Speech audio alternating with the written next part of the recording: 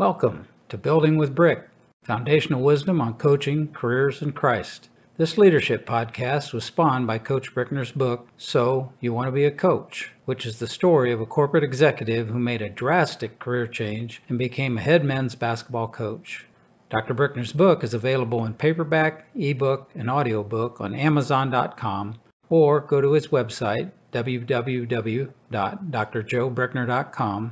That's drjoe Brickner.com. Now, here's this week's podcast.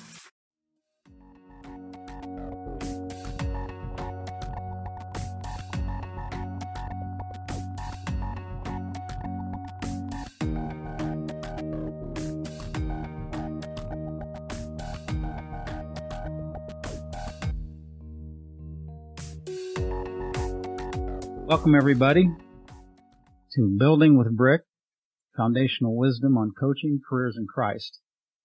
I have a really special guest today, Tony Garofalo, who was a trainer when I was at St. Benedict's. He's a couple years younger, and if you're watching this podcast, you'll say he's more than a couple years younger. Tony, after he left St. Benedict's, and I guess you were a Benedictine grad, Tony, so after he left Benedictine, pursued a career in athletic training and has been extremely successful in that, is still working in that area today. He became the athletic trainer for the Chicago Cubs and spent more than a decade with them. Had a great career. So I'm really pleased and very happy to welcome you, Tony, to our podcast. Thanks, Joe. Pleasure to be here. Well, Tony, I was thinking back. I don't remember when we first met, because when you came in, I was a junior.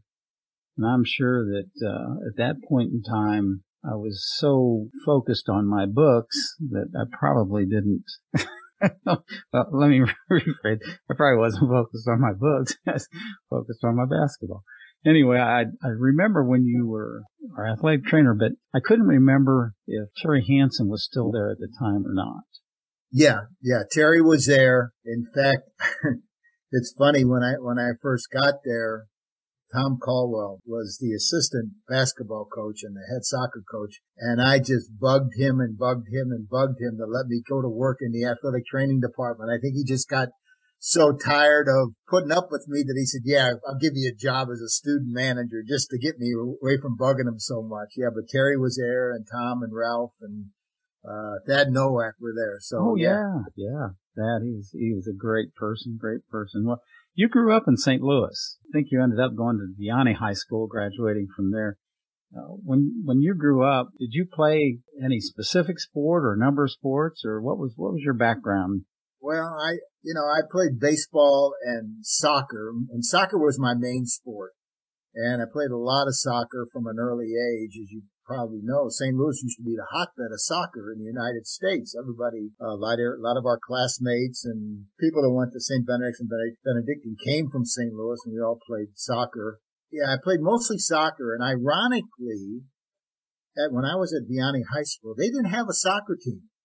So I was playing, at a school that ended up winning 8 state championships now, never had a soccer team when I went there. Wow. And I was very involved in soccer, and they didn't want to have one at Vianney, so I continued to play soccer for the CYC and that continued before travel programs. I still wanted to be involved at the high school because a lot of my friends were in sports, playing football and basketball. Never was a basketball player, and I was kind of small to be a football player, but I just got involved with, the coach said, well, you want to be around, here's a student athletic training course that Kramer offered. So I did that, and I learned how to tape ankles, and that's where I got my start in athletic training when I was in high school. Wow. And it was just kind of like a freak that I really became involved in it so much, because I intended to play in soccer at St. Benedict's when I got there, and I was playing in a summer soccer league with guys like Larry Gildahouse and Bert Gates and Ken Winkleman and a lot of people and at one of the games I broke 2 ribs playing soccer. I fell and landed awkwardly on another guy and broke 2 ribs. So this was like 3 weeks before I was going away to school. Oh, wow. So I couldn't run, because I could hardly breathe. So that kind of put the end of my soccer career. Wow. And I still wanted to be involved with it. And I got my taste of athletic training a little bit when I was in high school as a student. So that's when I would start bugging Tom, let me do this. Let me do this. And Tommy Judge was basically the student athletic trainer at St. Benedict's at the time. And Tom said, well, I'll let you be the equipment manager, and we can work with Tom. So Tom Judge and I did it for a couple of years together. And that's how I got started as a student training program. Oh, that is so interesting. I always ask this question to my guests because all of them have been very successful. And it's always interesting to me where they get their competitive edge from, and I'd like to ask you that same question. Where'd that come from? If you were a soccer player and baseball player, I can kind of understand it, but is there something that sparked that competitive edge that you have? I just enjoyed being around athletes, and I enjoyed being, working with them and that kind of stuff. I always thought that if you're going to do something, you got to go full board. You can't do anything part way. If you do something part way, it's going to make yourself look bad. You're not really helping anybody, including yourself. So that was kind of like my competitive edge, just to try to keep learning as I went along. I took a lot of things up by just doing it and being around athletes and knowing what they liked, what they didn't like. You get to learn personalities of every athlete I've ever worked with was different. And you get to learn a lot about those personalities, and you kind of grow and you learn to do that. So that was my competitive, just to try to be the best I could. If you're going to do something, you might as well do it the best way you can. That's true. That's true. How'd you get to Benedict's? I mean, it sounds like you were playing with some of the guys who were a little bit older than you that were going to Benedict's. Was that the influence, or was it a counselor at Vianney, or? Well, ironically, my dad was in the liquor business for 55 years, and he became friends. I'm trying to remember the guy's name. He used to own McCormick Distillery in Weston, Missouri. Weston. Mm-hmm. My mom and dad went to visit him. He invited him up because they did some private labeling of stuff for my dad's liquor store. And he told him Cray was his last name. Oh, yeah. Dick Cray. And he was on the board of directors at St. Benedict's at the time because of Midwest grain and all that kind of stuff in Atchison. Mm-hmm. And he invited my mom and dad up to Weston, and they took her right up to Atchison to show him the school, that he was part of. And they came back and told me about it. And I said, why not? I wasn't much for a big type of school. Because I went to Vianney was a small high school, and I kind of liked that. And my mom and dad said, well, you kind of get that at St. Benedict's, and that got me to the road. First time I stepped foot on campus was when I was a freshman, enrolling, freshman year. That's the same experience I had, when I got there, and I had to take a train. I don't know if you remember or not, but I'm from Ohio. And so it took us 24 hours to get from where I was in Ohio to actually get to Atchison. And when we got there off this train, they dropped us off in Armour, Missouri. And Armour, Missouri is right there at the intersection of 59 and I think it's 75 or whatever. Anyway, it's like 4 miles outside of town. It's the middle of nowhere. I mean, there's nothing around. And they picked us up with hay trucks. We had to throw our stuff in the back of the hay truck, and then we climbed onto the back of the hay truck. And there was about 30 or 40 guys who they had picked up on the way from Ohio. We went through Indiana, up to Chicago, down through St. Louis, over to Kansas City. By the time we got to Benedict's, there's like 40 guys, and we're all sitting there in Armour, Missouri. They had like 3 hay trucks that they threw out. And I'm thinking, what mistake did I make? Oh my gosh. Because I had never been there either. But as soon as I walked on campus, it was so beautiful. I thought, wow, this was the right decision. So I don't know if you experienced that same thing or not. Oh yeah, it was just like it just felt like home. You just felt, it felt like a home because you knew everybody. And ironically, there was 8 other people from my graduating class that all ended up at Benedict's as well. So I wasn't nice. Kind of like out in the middle of nowhere with nobody. At least I had some friends I went to high school with, I think of the 8, I think 6 of us lasted 4 years there. Well, that's terrific. So pretty good, yeah. I do remember it seemed like about half our school was from St. Louis. Yeah. Amazing. We all used to gather. Back then they had one TV in the dorm. So Yep. everybody would gather on Sunday afternoons to watch the Cardinals, and I'd go down there and I'd always cheer against the Cardinals. So I was a big Browns fan back then. Well, what was really good about it, what really made kind of like cemented it. You may not remember this, but I remember this. I was in St. Michael's Hall, which is right across from Newman Hall where you were. And I don't know how it happened, but I would come up. You were with Steve Northcraft, was your roommate, Right. And your suite mates were Bob Steiner and Jack New. And for some reason, I became friends with you guys, and I would come up to your room a lot, and you just kind of sit around and talk, and you made me feel like welcome. Here's these juniors talking to this lowly freshman and making them feel at home, and that really kind of sold me on the place. I don't remember, our having an effect on you at all, but I just had a podcast with Mike Tharp, who was a senior when I was a freshman. And I had that exact same experience with he and Jack Dugan and Don Shearing, who were the seniors on our national championship team. They just accepted you. They brought you in and made you feel comfortable. And, I think at Benedict's at the time, one of the reasons we were so close was because of that beanie program they had. Yeah. Remember, we used to have to wear those stupid beanies for 6 weeks, and we had to do whatever the upperclassmen asked us to do, as long as it wasn't immoral or illegal.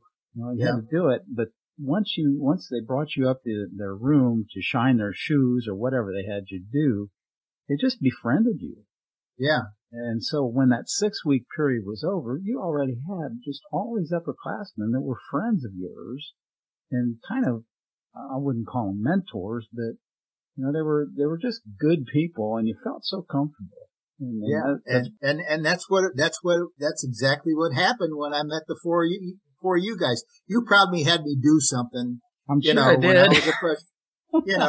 Something idiotic or something, but I did it. But then for some reason, because Bob Steiner played basketball and Jack was a soccer player and you and Steve were basketball players, and I was kind of hanging around the athletic, the old, what's now called the Nolan Gym up on the hill. I used to hang around there and used to hang in my little cubby hole downstairs where they used to throw the equipment, and I used to watch the equipment. Yeah. We just got to be friends, and I'll never forget that, that these upperclassmen, we became friends, and it really makes you you're right. It really it makes you feel at home and feel welcome. For 6 weeks, they were your enemy. You avoided upperclassmen if all possible. And then after those 6 weeks, we were all in the same boat. We're all in this small town together, so let's make the best of it. Yeah. It was like one huge fraternity is what it was. It was. It was what a great experience we had. And a funny story, when my son was a freshman at high school at Schaumburg High School, he sees me talking to the principal, and he's like, "What are you talking to the principal for?" I said, "I went to college with him. It was Jack Gaza." Oh, yeah. Jack was in your class. Yeah. And he said, "Well, I didn't know you knew him." Well, yeah, you knew everybody when you were up there. That's right. There were about 1,000 guys up there, and you knew every one of them. In fact, Jack called me. He had this parents' council, and he called me and said, "I want you to do me a favor. I need at least one friend on this council. So will you be on my principal's council with me?" And I said, "Well, I'll be on there. I don't know if we're friends afterwards, but I'll do it." But it's those friendships you make for a lifetime. Yeah, they were. And yeah, you're right. I wanted to kind of pursue this athletic training career with you a little bit. Now, the first couple of years that you were with the athletic program at Benedictine, you were the manager side of it, not so much the athletic trainer side of it. Right. Is that correct? Right. And then when Tom Judge left, did you step in then and become, because I was gone after that. Right. Did you step in then and become the athletic trainer or student athletic trainer? Yeah, I did. And Tom was great because I had a little bit more experience than Tom did with, taping and that kind of stuff. So he kind of worked together a little bit. And, it was just like a natural progression. It wasn't like I just did the equipment and he did the athletic training. We did things together. that's when he graduated. I've been hanging around for 3 years. So they just said, okay, it's your baby now, go ahead and run with it. Boy, has it changed up there since then. Oh, yeah, like a whole bunch. Yeah, yeah. What did you like about the athletic training side of it? Taping ankles and doing that type of thing is just not, to me, that would not be entertaining type things. But what drew you to that? It was the friendships you made with the athletes. I always said you get to know more about an athlete when you're working one-on-one with them, either taping them or, doing rehab on them and stuff like that. And the friendships you develop, and then you feel part of the team, but also if they do well, it makes you feel like I might have had to do a little bit to help him. My ankle taping, he had a sprained ankle. My ankle taping might have helped him score, those points or help score the goal in soccer. And, just a friendship. It was like, you were part of the team. I remember our mutual friend, the great Chick Downing, after practices, him and I used to play around on the court, and I wasn't a basketball player, and we used to practice taking hook shots from the corner, and every once in a while I got lucky and I made a couple. Yeah. And then he would just say something to me and just walk off the court, and I just used to yell and, just keep practicing. You'll be able to do it someday, but just the friendships like that you became part of a team, and that's what really attracted me to it. Well, that's interesting. I do remember Chick. He was fond of you, and then Chick had a different way of showing his fondness for people. He was an intimidating person. It could be, but he had a heart of gold. And you could see through all that. But I can see you two out there doing that. He always was fond of you. Yeah, he was a great man. He really was, and that just broke my heart when he passed away earlier this year, and it was way too early for such a great person. Yep. Did you have anybody who you could look to say that they were a mentor for you? Oh, I was very lucky in my career. I had a lot of mentors. I mean, Terry Hansen was a mentor to me. He used to bust my chops a little bit every once in a while, but it really made me work harder. Funny story, when Terry was coaching baseball, I was doing the athletic training, but I was also doing the equipment manager stuff as well. And we had a doubleheader in Emporia, Kansas, and somebody forgot to bring the bats. So we get to Emporia, Kansas, and we're unloading the bus, and he goes, "Where's the bats?" And I was kind of like speechless. So I had to go borrow 4 bats from Emporia. Oh, no. Play the doubleheader, and we beat him in a doubleheader. and Terry never let me forget that, but Terry was a great mentor when I was with the Cubs. We used to go to Atlanta. Terry was working for Turner Sports at the time. Right. And I would always go. He always have me over for lunch, and Patty would make us lunch. And, he was a great mentor to me. I told him, I said, you really helped me a lot. You don't realize how much you helped me just by staying on me and really busting my chops a lot and just doing that kind of stuff. But Terry was a mentor to me. I was very fortunate in my early athletic training career in professional baseball that I got to work with 3 former major league athletic trainers who kind of like formalized my athletic training. A guy like in St. Louis, Bob Bowman, who was with the Cardinals and the St. Louis Browns. I worked with him at St. Louis University in the off season. And then a guy by the name of Gus Mock, who was the athletic trainer for the Yankees in the 50s when they had all those great teams, and then went over to the Mets in 1960. Mm-hmm. And then with a guy by the name of Al Schuneman, who was the head athletic trainer for the Cubs from 1950 to 1971. So I had these encyclopedias of knowledge of athletic training that worked with this young kid that was always asking, I thought, the stupidest questions in the world. But you know what? I learned so much from them that I learned a little bit different, something different from each one of them. Bob Bowman was a great mentor because when we would work together at St. Louis University with basketball, we would have almost like going to school together because he would come up with me and said, well, you got this injury. How would you treat this injury? Being 22 years old, I probably came up with some stuff that were completely off of the wall, but he would never tell me, like, that's the most stupidest thing I've ever heard. He'd always say, you know what? I never looked at it that way. Why don't we take this and add this component to it, and then we'll get to the result quicker, which made me feel good. Yeah. But yet I learned a lot. And it was just that constant during the basketball practice that sometimes could last a long time, this constant questioning back and forth that I would learn, to help me develop my skills. And it wasn't like this is when athletic training didn't have a lot of equipment and stuff. We just had our hands and our brains try to figure out how to heal some of these injuries. And it would be like going to school every day, working with this master. I mean, he's in the NATA Hall of Fame. He's one of the first physical therapists, athletic trainers in Major League Baseball. And he was a founder of the NATA, National Athletic Trainers Association. So it was like going to school every day, and I learned so much from this man. And he would come in, and being who he was, he had all these big athletes and prominent people from St. Louis to come see him. And he'd say, there's Ed McCauley. Take care of him, will ya? You know who Ed McCauley was. Oh, yeah. He played in the NBA, was a star at St. Louis University.